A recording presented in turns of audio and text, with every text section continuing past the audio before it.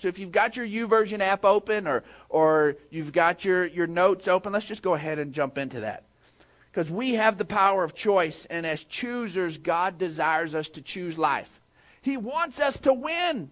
He wants our lives to have a win in that column for us. He wants us to not end up in death. See, Deuteronomy 30:19 says, "This day I call the heavens and the earth as witness against you, that I have set before you life and death, blessings and curses. Now choose life so that you and your children can live." Dads, we choose life, not just for ourselves, but for those that are coming behind us, for our kids as well. We have to have a generational mindset if we're really going to embrace this. See, God wanted this so much for us that was part of the purpose of Him disconnecting in the heavenly realms from His Son, sending Him here in a physical body and sending Him here for us. He wants life for us that bad. And we see that in John 10:10, that the thief does not come except to steal and to kill and to destroy. And Jesus says, "I have come that you may have life and that you may have it more abundantly." And last week we talked about the fact that if we're going to embrace wisdom, wisdom is God's grace for us to make good decisions, for us to choose right. God's grace comes in and pushes all of the other mess aside, all of the stuff that the world and our own desires try to muddy the waters and make it hard for us to make good decisions. Grace comes in and brings wisdom with it, and it cuts through all that and helps us to make a good decision. And we ultimately saw that Jesus is grace for us. Jesus is wisdom for us. Jesus is everything embodied for us.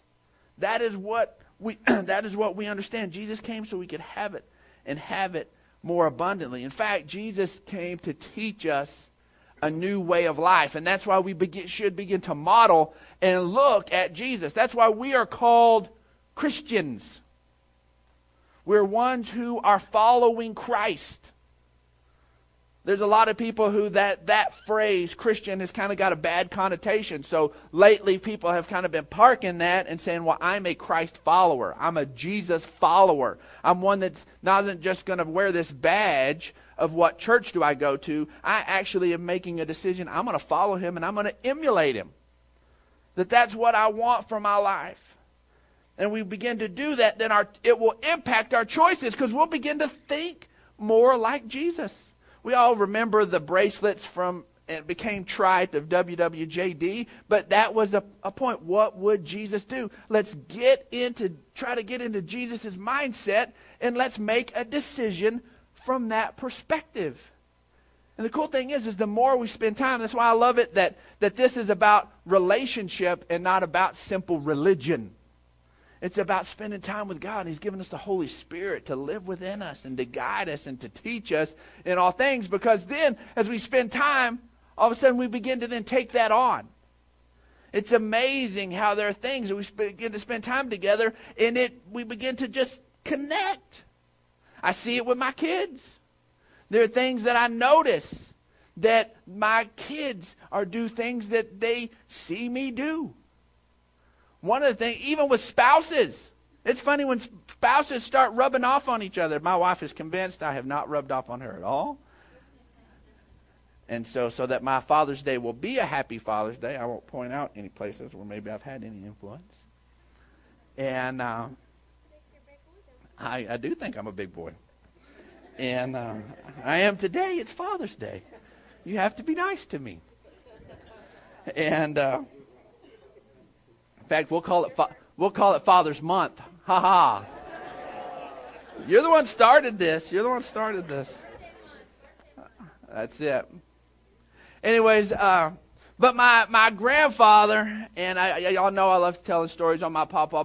I had two strong male influences in my life growing up. Obviously, my dad, and I give him props. My dad was awesome, and I love him. But my other one was my grandpa, my mom's dad.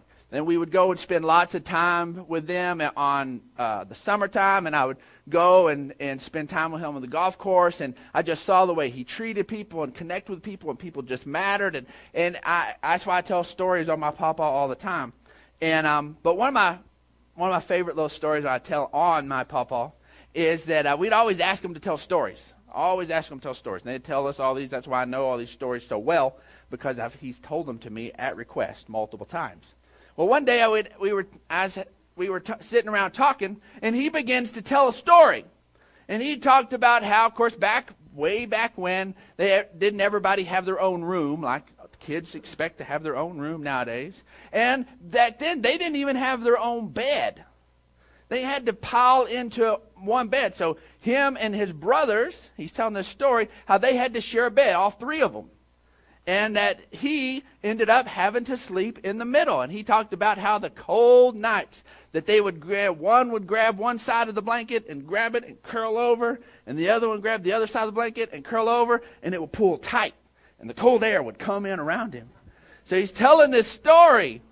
And I'm sitting there, my little wheels are turning, and all of a sudden my Meemaw pops up, and she says, "Joe, that's my story. That happened to me." And he's like, "Oh yeah, Mama. That was you." But he had heard it so many times, and he had lived it with her, that it had become a part of his own identity. It is something that took from her life that became a part of his life. That is the thing, that when we connect with Christ, we talk about Christ alive in us, his truth, but now becomes ours. It becomes our truth. His life, his strength, all of those, we don't just get to talk about our Jesus doing all this cool stuff like we're some sort of spectator on the outside. He's alive on the inside of us. We get to take ownership of those stories. We get to take ownership of those truths, and it should begin to change the way we make decisions. It should begin to change our chooser. In fact, every aspect of our life shifts from being messed up, from being a state of being just messed up, to being made right by trusting him, by trusting God. That's why we talk about it all the time. Celebration Church's purpose is to help people to know God better and trust him more. If you've been through our newcomers class, you've heard this scripture over and over from the Message translation, and you're going to hear it again right now. Romans 1:17. I love the way the Message translation puts this. God's way of putting people right shows up in acts of faith, confirming what the Scripture has said all along. The person in right standing before God by trusting him really lives. That's where real life is. This abundant life that Jesus came to give us, it gets released into our lives. We get Jesus' abundant life released into ours as we trust him. As we trust him. You want new life in the area of your relationships? Begin to embrace and take God seriously on what he has to say on the area of relationships. Well, man, God wants me to forgive. Well, then forgive. But it's hard. They hurt me. You don't know what they did. Well, you're not going to see it changed until you begin to follow what he has to say. You want to see God shift the area of your finances. You're going to have to begin to trust God on that front. You've got to see God change the area of your dynamic with your children. You got to begin to trust God on that front. Any area, you begin to trust God. And that's what this big churchy word discipleship is all about. Is we begin to trust God on more and more fronts. Okay, God, your way is right. My way, the world's way, everybody else's way doesn't produce the results. Your way works. And we begin to trust him. And one of our great, great Bible examples of this is Abraham. And we're going to spend a lot of time with Abraham this morning. Maybe you know Abraham's story front to back. Maybe you're new to Abraham. But I really think that we can learn a lot from a guy that the Bible refers to as Father Abraham. And let's look at Romans. We're going to start in the New Testament, then we're going to spend a lot of time in the Old Testament because that's where the story lies. But Romans 4, 1 through 3 says, "What then shall we say that Abraham, our forefather, according to the flesh, discovered in this manner? If in fact Abraham was justified by works, he had something to boast about, but not before God. What does the scripture say? Abraham believed God, and it was credited to him as righteousness. Now, righteousness can be this big, scary word. Ooh, righteousness. It sounds like this word that the church world that kind of bothers us, the people that come off hypocrite-wise, stuff that rubs us wrong. So, well, that just isn't righteous. And then we say, well, man, you're self-righteous. And these are words we just don't like. We don't put them in our daily vocabulary. But righteous, it's a good word. It's a good word because it simply means that things are right by God's standard. That when you look at it through God's lens, and remember, He created everything. So He's the one that knows if things are right or not. He's the one that knows if things are lined up and working the way they should. And all that righteousness is, it simply means things are right by God's standards. Things are restored to a state of goodness. Remember in Genesis 1 that He's creating, and then at the end of a day, He sees that it's good. And it was complete. It was good. It was righteous. It was right. Then He goes on the next day. He has another day and another bit of creation, and some more comes about. And who knows? But during that process, He doesn't stop until it's good, until it's right. We see this day after day until finally on the sixth day, humanity's been created. He's added His masterpiece. You and I are the masterpiece of creation, believe it or not. We are. And He says it's very good. God's restorative work, what He is trying to do in our lives is bring us back to that place and bring that very good back to you and I. And we only get there by trusting Him. And Abraham, he didn't work towards it. Religion says you got to work towards it. You got to do this and do this and do that. I was talking with a guy earlier this week, and so many people see grace as a do-over. Like you blew it, you messed it up, you made all these bad decisions, and you went this direction, and you just messed up your life, and you now get some grace so you can come back over here and do better. Some people think that that's grace. No.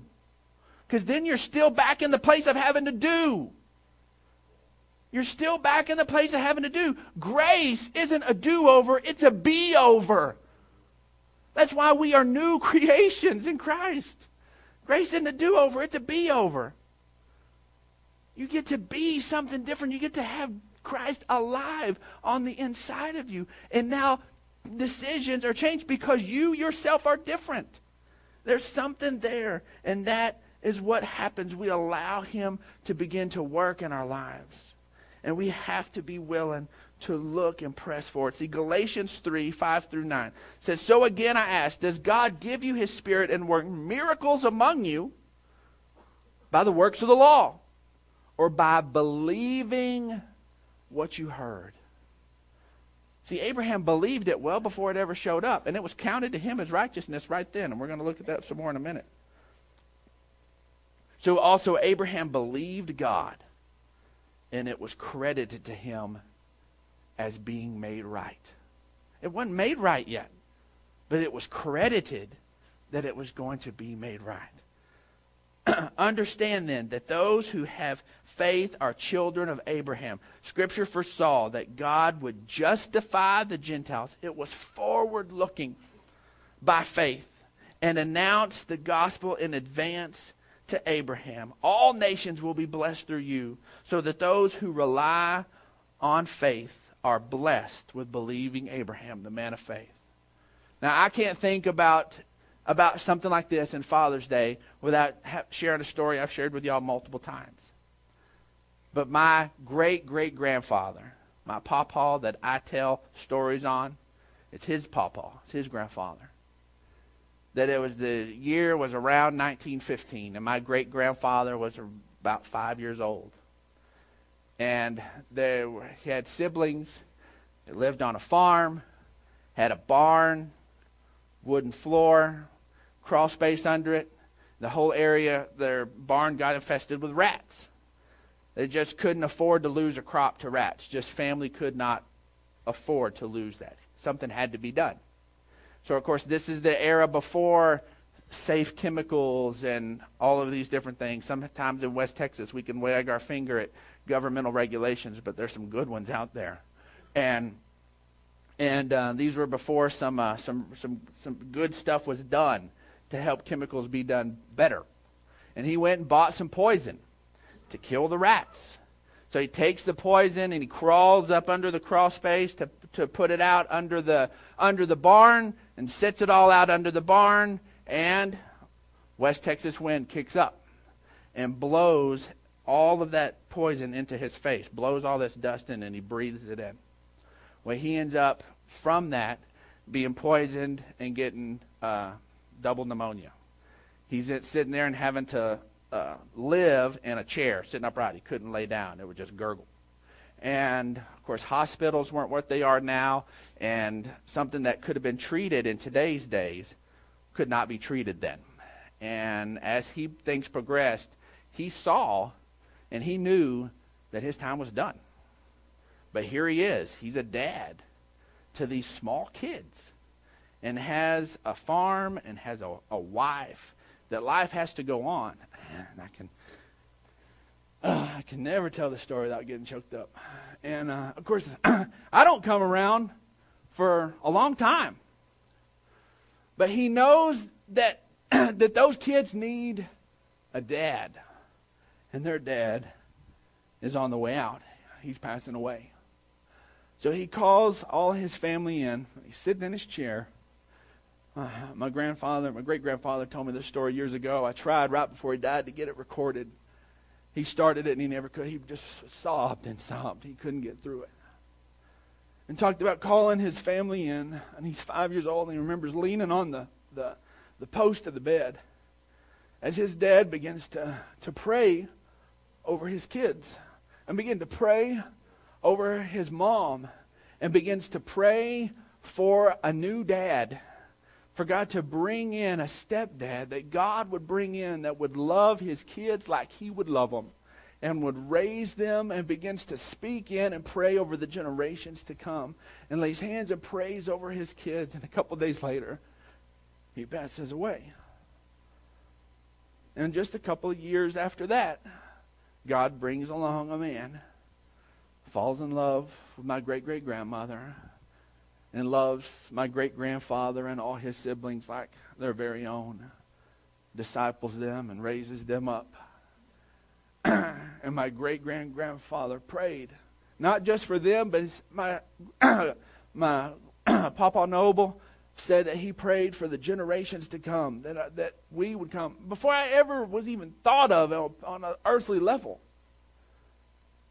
this man was using his dying breath to pay for me and my kids and their kids and reaching out into the generations.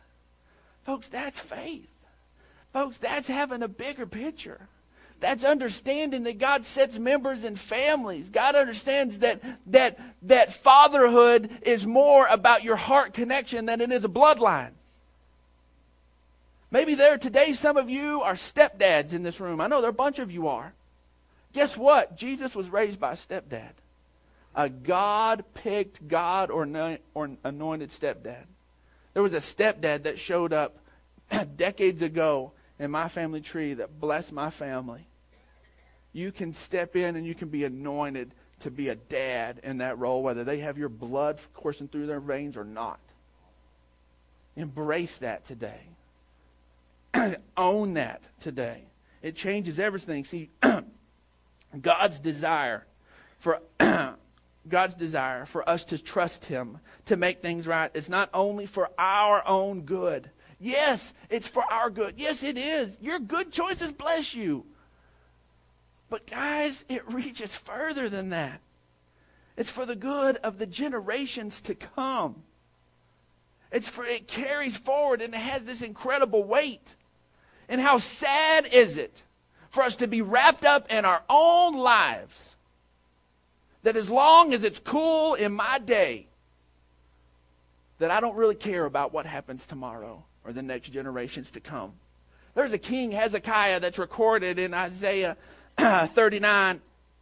And Isaiah presents him some bad news. This guy makes a bad decision, and he lets the enemy in, and he parades them, and he shows them everything. He's full of pride. He lets the enemy in, and he shows them everything. And this Isaiah presents the word of the Lord. And Isaiah said to Hezekiah, "Hear the word of the Lord Almighty. The time will surely come when everything in your palace and all your predecessors have stored up, everything your forefathers have done, because of your decision. The time is going to come.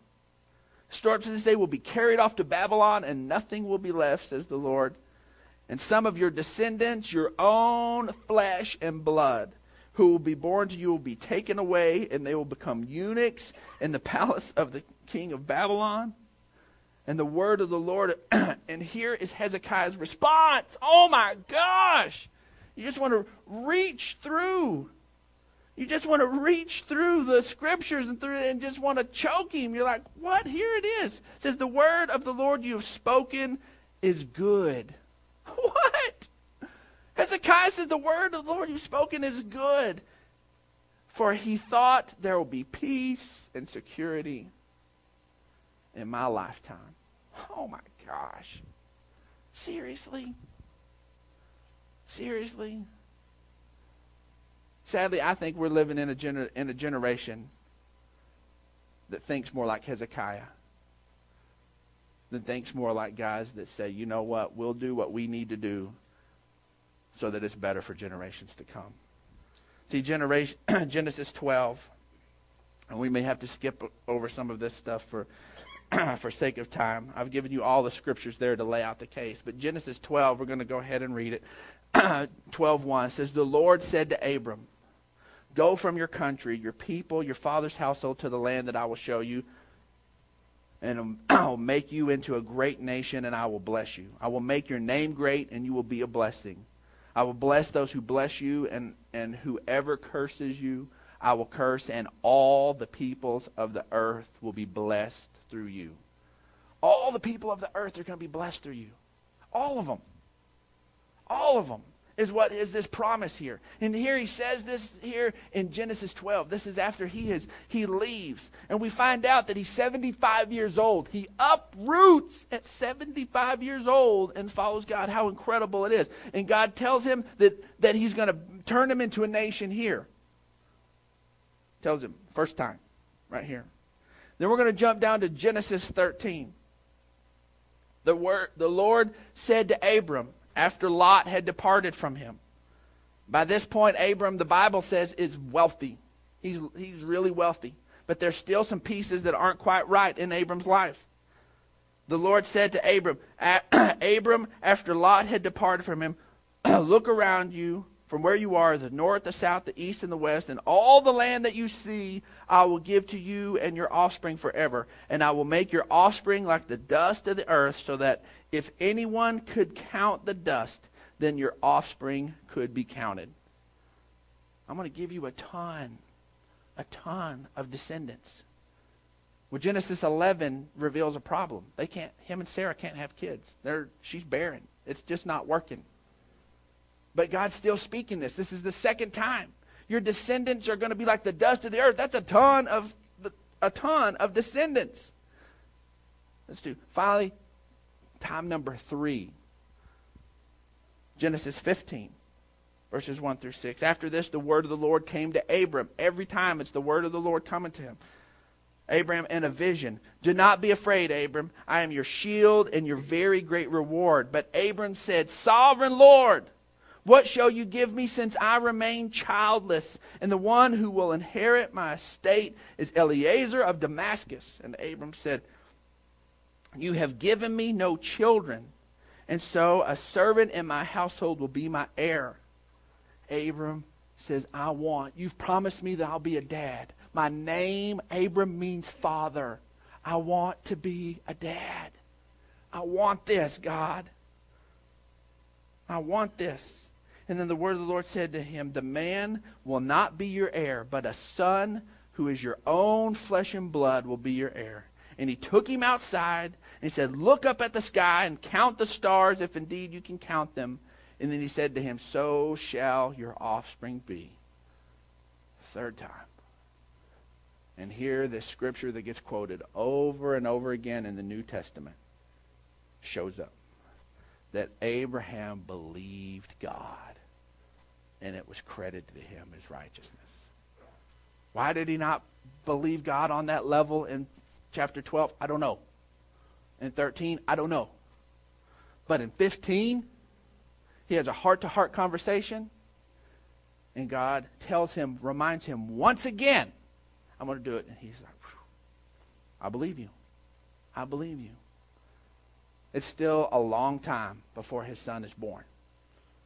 But eventually, his son is born. He goes through a period. It's after he believes God that then he ends up doing the thing and having a kid with Sarah's servant at Sarah's request. It's after he's believed God. It's after he's believed God that he has his mess-ups in this area. But he has still believed God.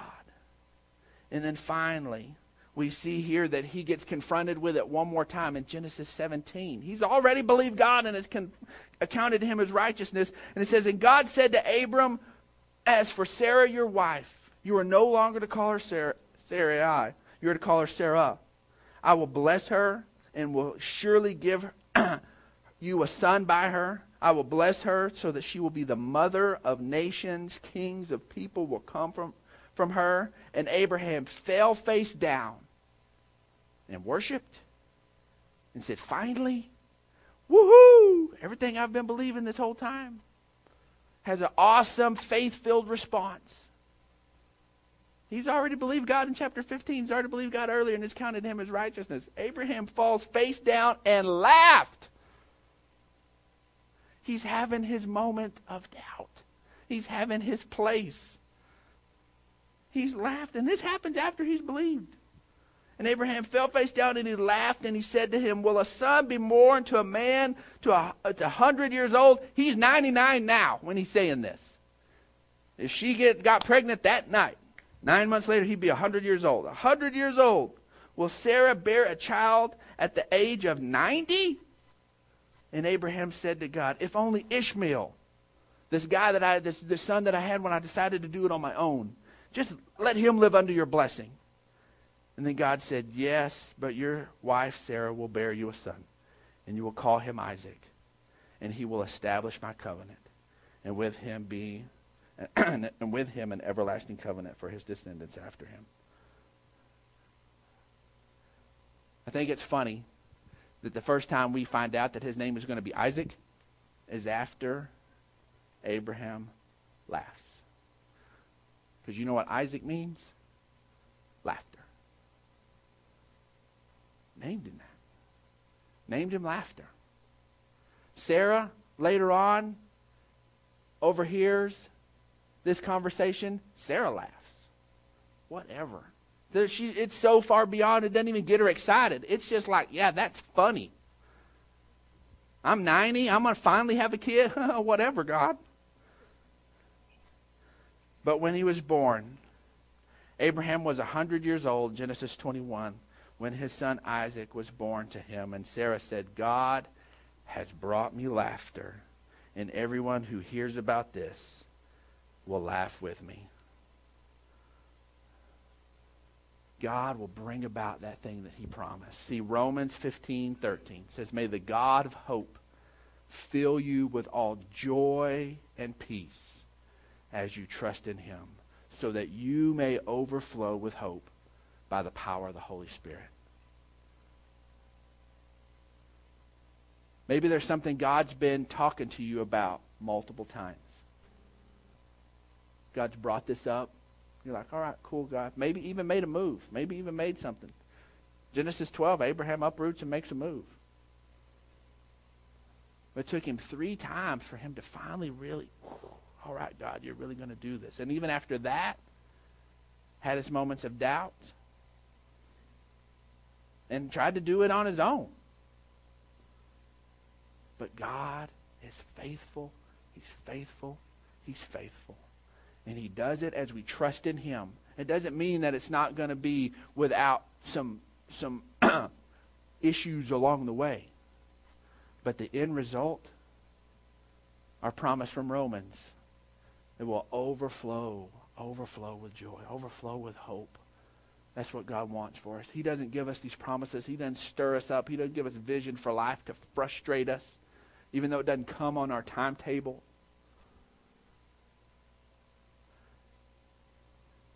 This morning, I want to just challenge you. There's something that you've thought about. God's brought it to your mind. Maybe you buried it, and it was years ago when he's brought it to your mind. It is never, never, never too late. Never too late for you to say yes to what God has for you the whole time.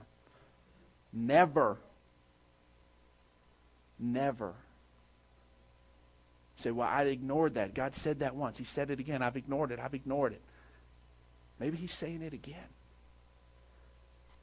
Believe him. And you'll begin to see God move and make that area right. Make that area very good. Put that thing the way it's supposed to be. You should have hope. It makes all the difference in the world. See, God desires to take each of us forward with him. And this forward growth happens choice by choice. So let's choose to follow him and choose life. That's what makes the difference. So this morning, what we want to do is create an opportunity. That if you're away from God, if you have not said yes to the grace, again, not a do-over, a be-over. Allow new life to live in you because you've placed your faith in Christ and Christ alone. I'm not asking you to make a decision to try harder. I'm not asking you to make a decision to make another good religious run at it. I'm asking you to place your faith in Christ. That if you'll believe him, that it's credited to us as righteousness, and believe that he's going to make your life very good. His definition of good. That there's hope and life and eternity found only in Christ. I'd appreciate it if everybody would bow your heads. I'm going to create a quiet moment. If that's you, then I want you to just lift your hand and we want to pray with you.